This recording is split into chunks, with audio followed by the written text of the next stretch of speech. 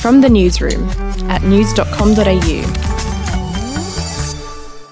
Hi, I'm Lexi Cartwright. And I'm Andrew Bucklow. And this is the latest from the newsroom. It's Wednesday, the 3rd of February. We start overseas this morning, and in some sad news, UK war hero Captain Sir Tom Moore has died from COVID-19.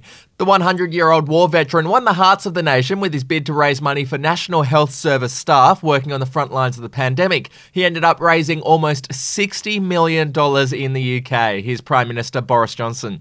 Captain Sir Tom Moore was a hero in the truest sense of the word. In the dark days of the Second World War, he fought for freedom, and in the face of this country's deepest post-war crisis, he united us all.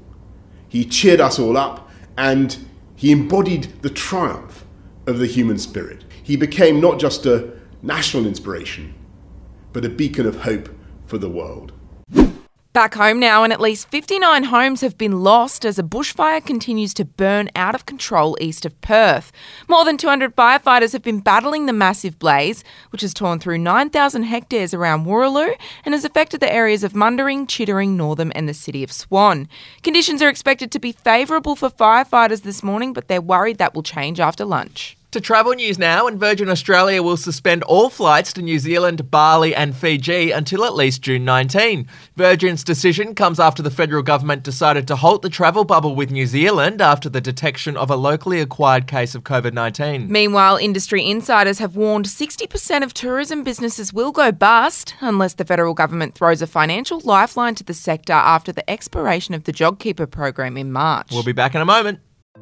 Hey, I'm Felicity Harley and I host Healthyish, where we chat to experts, influencers and people in the know from around the globe to arm you with the knowledge to make healthier decisions for your mind, body and soul. I think if we're going to be focusing on health, like sleep is probably the biggest component of that. I think sleep is the cornerstone. Like choose the harder option, because I've never woken up and gone, I regret that run that I went at 4 a.m. I've never done that. Search for Healthyish and Extra Healthyish wherever you get your podcasts.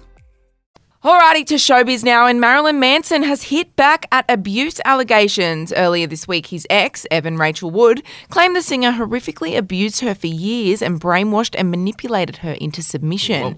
Manson, who was dropped by his record label in the wake of allegations, responded on Instagram and said the recent claims about him are horrible distortions of reality. Okay, finishing with sport, and Australia's test series against South Africa has been postponed due to an unacceptable risk posed by the coronavirus pandemic. Cricket Australia pulled the pin on the 3-test series, but Cricket South Africa was less than impressed. The organisation released a slightly bitchy statement saying the stance taken by Cricket Australia is regrettable and will have a serious impact on the sustainability of the less wealthy cricket-playing nations. That's it for this episode of From the Newsroom. We'll be back with another update in the Arvo. Your update from news.com.au. The podcast Faith on Trial looks into Hillsong, both in Australia and the US, and takes both the listener and hosts on unexpected twists and turns in the story of Brian Houston and the Singing Preachers. There are 2 incidents involving Pastor Brian. The Australian journalists uncovered a litany of alleged criminal behaviour in the megachurch. Financial gifts were being given to the leaders of the church. Listen to Faith on Trial Hillsong ad-free on Crimex Plus on Apple Podcasts today or wherever you get your podcasts.